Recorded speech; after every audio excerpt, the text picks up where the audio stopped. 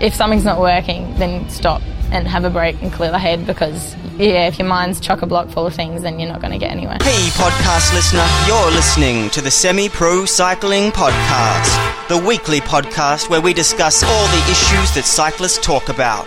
Whether you're out training, commuting, or just riding around, sit down and listen in because we're about to begin. I got something to say, man. Yo, welcome to episode 59 of the Semi-Pro Cycling Podcast, where we believe that only a semi-pro cyclist rides for love and not money. If you stick around to the end, I'll fill you in on the quote from the top of the show and let you know whose head is chock-a-block. Hey there, semi-pros. My name is Damien Roos. I'm the founder of Semi-Pro Cycling, home of the semi-pro cyclist. And a very quick review to get us underway. Concise, interesting, but most of all useful. 5 stars from FedEx Scout from the US. Information I can use in every episode. For the semi-amateur racer, this podcast sets the standard.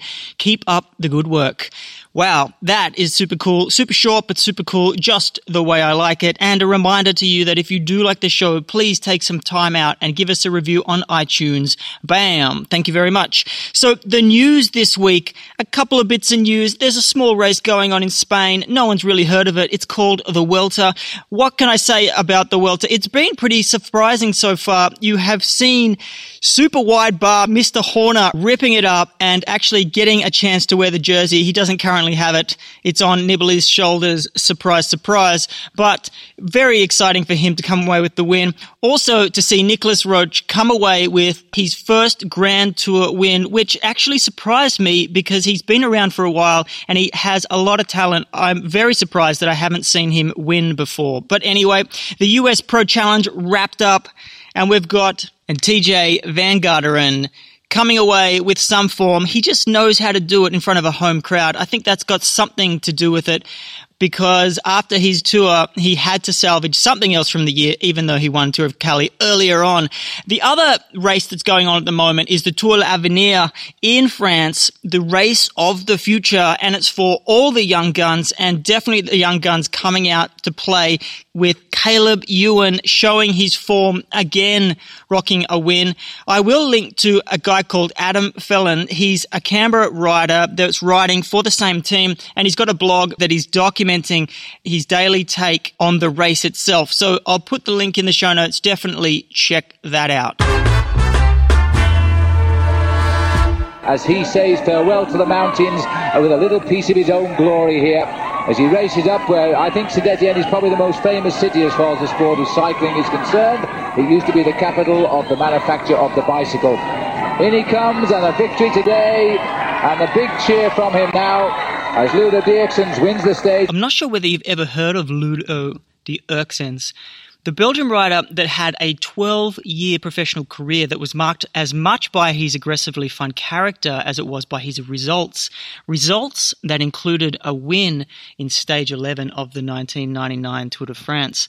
What's remarkable about Dierksens is that he was a spray painter in the DAF truck factory before turning pro at 29. It's an unlikely story and one that is definitely the exception in pro cycling rather than the rule. So he may have signed a pro contract late, but how long did it take him to get to that point? I really can't say for sure, but his Palmares has him winning races 10 years before that. Now, 10 years is quite significant, but is it the case that he did something wrong? If so, what did he do wrong? Of course, I have no idea what surrounds his unique circumstances, but it raises interesting questions. Questions like, what factors go into predetermining someone's success at cycling? In this episode, I'm trying to explore the idea of talent, touching somewhat on development and taking a deep dive into the idea of being born with a gift. This topic is interesting from a semi-pro perspective, especially those that have entered cycling in later life. I hear a lot of self-defeating talk when it comes to riders and their own abilities or their supposed genetic makeup, and I'm asking the question, is there still hope for them? I'd like to talk a little bit about the ingredients of success, because there are 4. The first one is ability. You're born with a certain amount. You can't change that. You can take advantage of it if you want. It's not always politically correct to say this group of people has more ability than that group, but I'm sorry, some people have more ability than others. It's easy to prove. Bring an Olympic female gymnast up here who's 4'10" and weighs 88 pounds, and next to her will stand Shaquille O'Neal. Which one of them would win in a shot-putting contest? I'll bet on Shaq. But which one of them would win on the back of a horse in the Kentucky Derby? And I don't think Shaq's horse would like that at all. We're all designed to do different things. Some people are better designed. In running, it's unfortunate because you can have two people who look the same, but they aren't. Physiologically or biomechanically, you can't see the difference. So it's not as easy to say this person's better than that person, but it's true. Then you have motivation. How much do you want to use the ability you have? You know, and some people have tremendous ability, but they don't want to do that. They want to do something else. And these two kinds together, you can have ability and motivation, and they're champions. And you can have ability and no motivation, and they're coach frustrators. Because the coach sees the ability, but this guy wants to be a concert pianist. He doesn't want to be a runner. Or you've got no ability and motivation, and they're self-frustrators.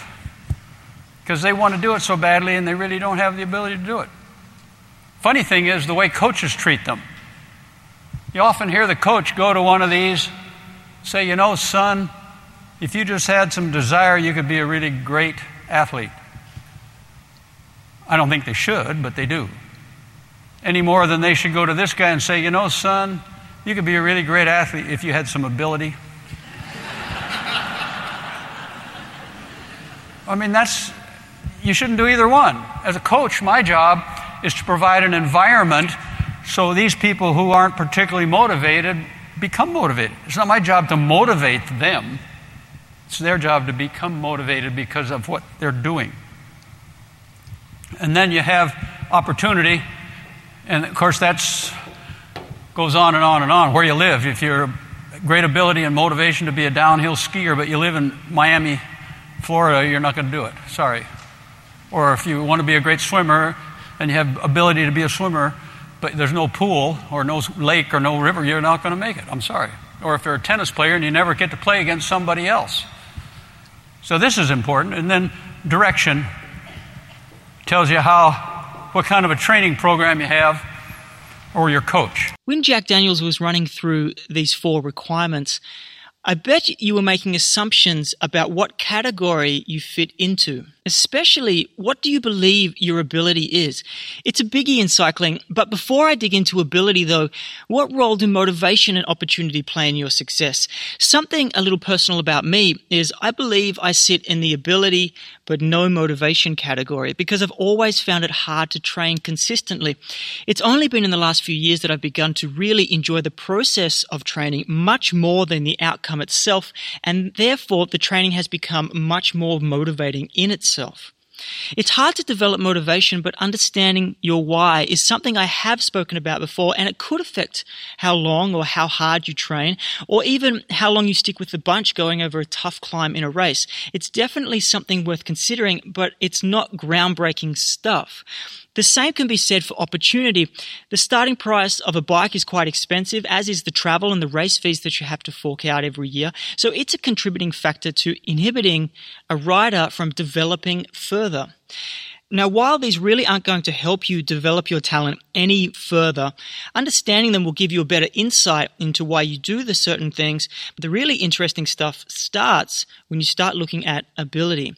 And I'll split ability into 2 categories, physical and mental.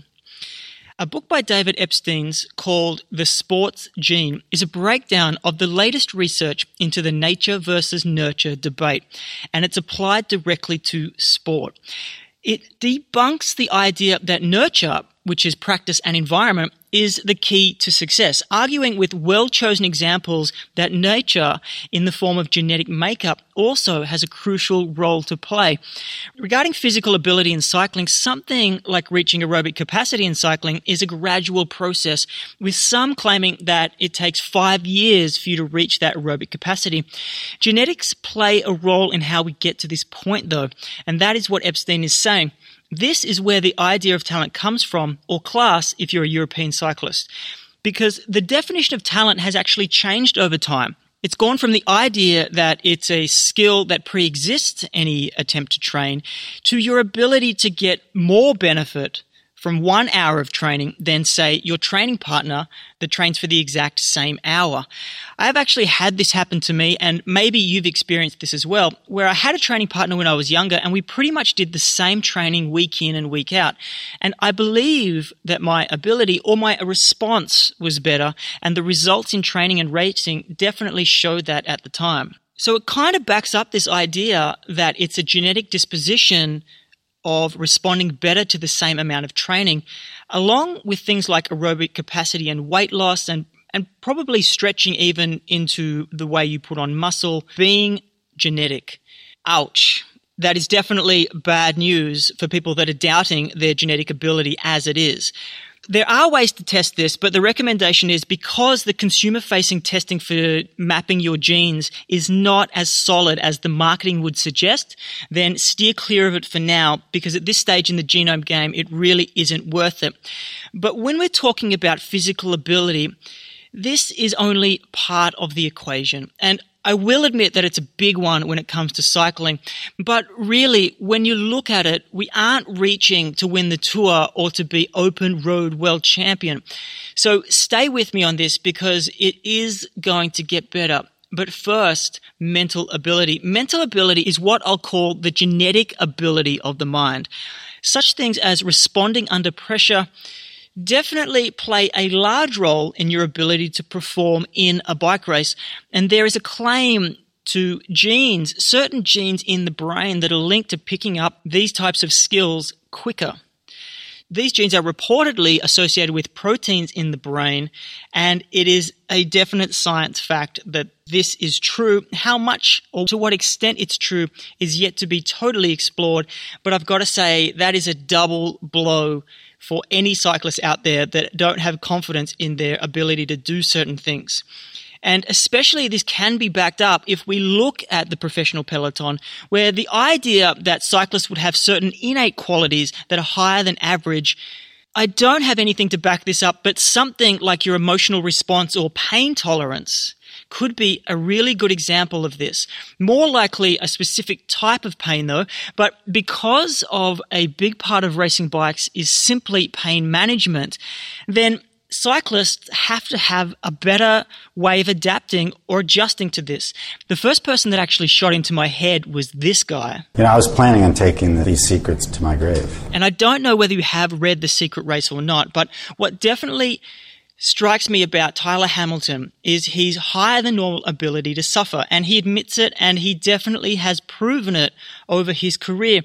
And I can't answer why it is the case, but I will say I do believe that us mere mortals can train this area of our cycling, and that is something that can be learned over time.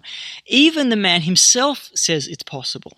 When you first start feeling that pain, you kind of want to back off, but I think it's some of the more experienced riders out here have seen it. Like you can suffer more than you actually think. So how about other factors? Putting direct mental ability aside, how important is it to practice skills in cycling? Elements like tactics, bike handling, reading races. Part of me wants to say that skill isn't as important as a game like golf, for example, but really I think that's just me being naive. Of course, in golf, there's no physical element that's related to it other than some slight stamina for having to walk the course or whatever. But when it comes down to cycling, yes, it leans more on the heavy of the physical side, but I definitely believe it's the case that we simply don't think about skills once we've mastered them. So take braking, for example. When was the last time you went into a corner at speed, made an emergency stop, and thought about how you distribute the braking as it's happening, it was probably very unlikely that you even thought about this at all. So there is going to be a lot of different skills that combine into being a complete cyclist. But I will say this, the idea of deliberately practicing at the edge of your ability is a hard one to transfer into cycling, because even at the lower levels of racing, for example, if you don't have the fitness to attack, then you'll never learn how to attack. Well, you can try, but you'll never learn how to be in an attack or what to do in that situation. Sometimes it's just not possible. But I do see certain bottlenecks in skill development in cycling that can be worked on. Places that I can see with a clear path are things like mountain bike descending or dismounting and remounting in cyclocross. Those can definitely be isolated from a certain fitness requirement and practiced in their own right. The path forward from where we are is always the same, and it goes through intensive, reaching, deep practice, and it goes through this intense identity ignition. Like those two processes are always there. And the third one is this presence of someone next to them who understands the skill deeply and who has a connection to the person who is the coach. What Daniel Coyle, author of the book The Talent Code, says here really makes a lot of sense to me. And it's these skill-based elements of cycling that can help you reach your potential by growing, not being born with a gift. But is it as simple as this? So a group of really brilliant psychologists in the field of expertise research have sat down and tried to figure out how long do you have to work at something before you become really good, right? And the answer seems to be, it's an extraordinarily consistent answer in an incredible number of fields, and that is you need to have practiced, to have apprenticed for 10,000 hours before you get good. So every great classical composer, without exception, composes for at least 10 years before they write their masterwork. Mozart, 10. Mozart is composing at 11, but he's composing garbage at 11. I mean, he doesn't produce something great until he's 22 or 23. Malcolm Gladwell's idea from his book Outliers puts 10 years of practice until you are a master. Remember that 10 years of how long it took Ludo to get that pro contract? And this idea really has moved into popular culture, where it is now a central concept related to development. As Epstein states, though, in an interview with NPR, it's become shorthand for practice. There's no denying practice is important, but it's the role of the scientist to figure out how important it is for each sport. So right now, it's my role to figure out how important it is for cycling. And yes, in cycling, I do see that the engine is ultimately what drives the rider, but it's a little more blurred when it comes to semi-pros. There are other factors when it comes to semi-pros, because while the pros are looking to be the pinnacle of all humans with no restrictions withstanding, semi-pros are searching for the best performance based on a whole lot of different compromised factors. So for semi-pros, I see the combination of developing your engine as less important as the skills for a specific event. The time that it takes to develop your engine can be worked on optimizing and maximizing certain skills that will get you further quicker. So working out what skills in your discipline have a clear progression and having a time frame of intentional, well-planned and individualized development will help you develop it further. So here's Coyle talking about what he uncovered when writing The Talent Code. Your brain is built to grow in certain ways, and if you practice in a way that's aligned with that, if you go to the edge of your ability, and make mistakes and fix and repeat and reach over and over again, right on the edge, you learn much, much faster. That type of practice is what we see at the Talent Hotbeds, and it's the kind of idea that we can steal to use in our own lives. So you talked a lot about practice, and what is effective practice? It has to do with isolating the skill that you want to get good at. When I visited some of these Talent Hotbeds, I saw some crazy sights. I would go to a place. There's a tiny club outside of Moscow called Spartak, where they've produced more top 10 players in the last 10 years than the entire United States on a single indoor court. What are they doing there? They're swinging in slow motion. They're slowing the motion down. They remove the ball. They don't use the ball. They simply work on that swing, making small fixes. They use speed. They slow it down to magnify their errors, to really, really see what they're doing wrong. Because what you learn when you go to these Talent Hotbeds is that mistakes aren't really mistakes. Mistakes are information. How can you apply that to specific cycling skills? It really depends on the discipline that you're competing in, but I do believe that the example of mountain biking or cyclocross is a much better example than road cycling, but road cycling still has elements in it. So I know people that can't even stand up on a bike, or they can't even turn around quickly in a 180-degree corner, for example. So these types of small skills, if you get them down, I believe that they will add up. It could also be a bigger picture thing where there is a certain bottleneck in your skills that's meaning that you can't actually unlock your physical fitness because you can't get past riding up a technical climb, for example. So these things, if you take into consideration the bigger picture, you'll be able to get an idea of what could be stopping you from moving forward if it is skill-based, and then develop a plan or a map of how you can get past it. And a couple of final points here. This doesn't stop there though, because development really does include other valuable areas of growth, including psychological, cognitive, and emotional. There are plenty of areas to get the edge over the next guy. And the biggest takeaway that I want you to get from this episode is that talent development isn't only for the young or those with a certain ability.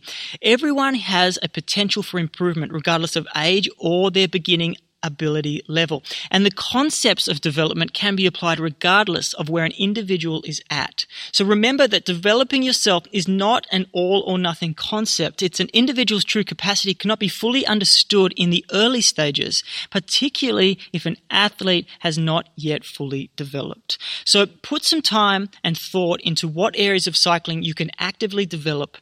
Daniel's last point is direction, and getting the right direction at the right time will help you clarify what to focus on so you can get the most out of your training. Now, moving into the tech hacks and products section, I want to talk about a product today, but I'm being a little cheeky because I'm using it for myself and some self-promotion. But I couldn't think of anywhere else to put this, and I want to use this section in this episode to share with you an idea that I'm actually really, really excited about.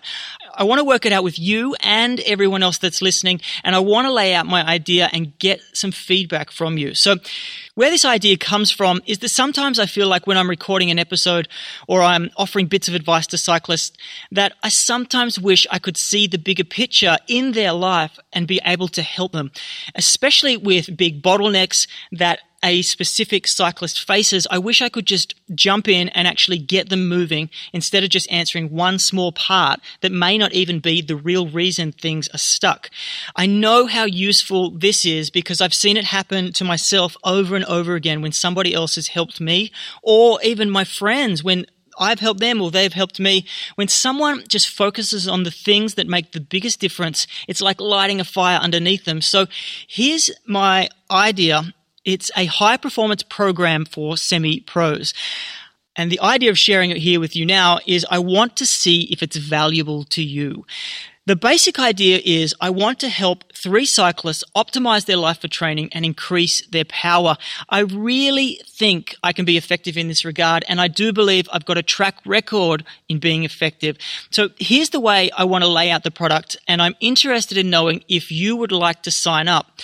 It's based around a monthly program which includes a 4-week power-based cycling program and a mobility and stability program. And moving into the off-season, getting hold of your strength and mobility is a great way to motivate and challenge yourself. But this is personalized just for you and your demands and desired outcome. So the training program will actually be co-authored by myself and my mentor, which happens to be my old coach, who has a great track record working with elite riders. I'm not going to divulge her details on the podcast, but if you do want to know more about her, then I'm happy to let you know in person. I think that there is a lot of value in this alone, and without getting into the virtues of having someone write a program for you, that right there is an absolute time saver and a confidence builder. But the programming is just the start though, because once the program is written, that's when we take it to the next level.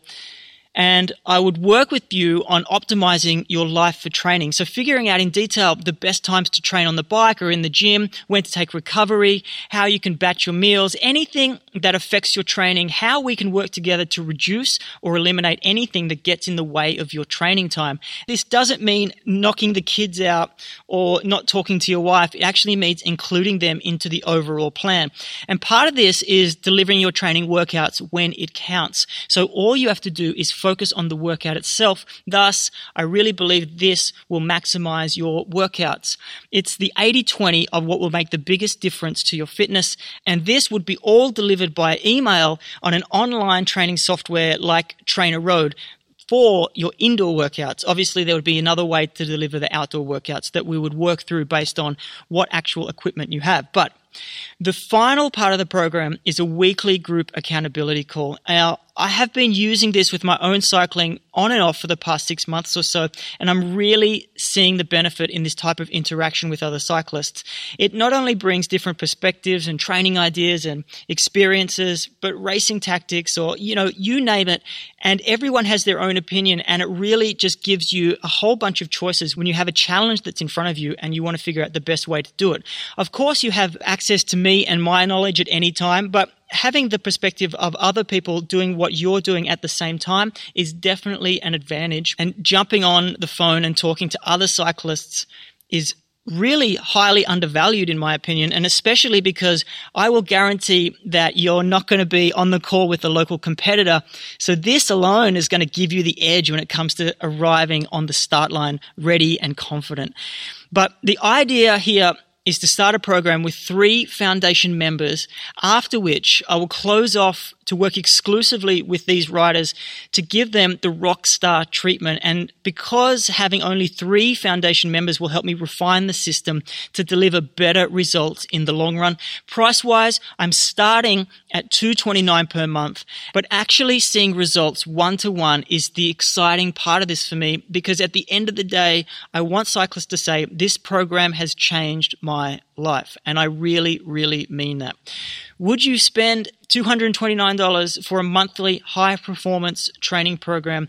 If you think that it works for you, I have a page at semiprocycling.com. If you just go to the homepage and click on coaching in the menu, then you can check out the offer directly. Otherwise, email me at damien@semiprocycling.com. Let me know what you think. I really welcome all feedback because I want to adjust it and make it relevant to people. But also, even if you just want to discuss your cycling goals, we can jump on Skype and have a chat about them and see where to go from there. Now, that quote from the top of the show, before my voice disappears altogether, it's Nettie Edmonston.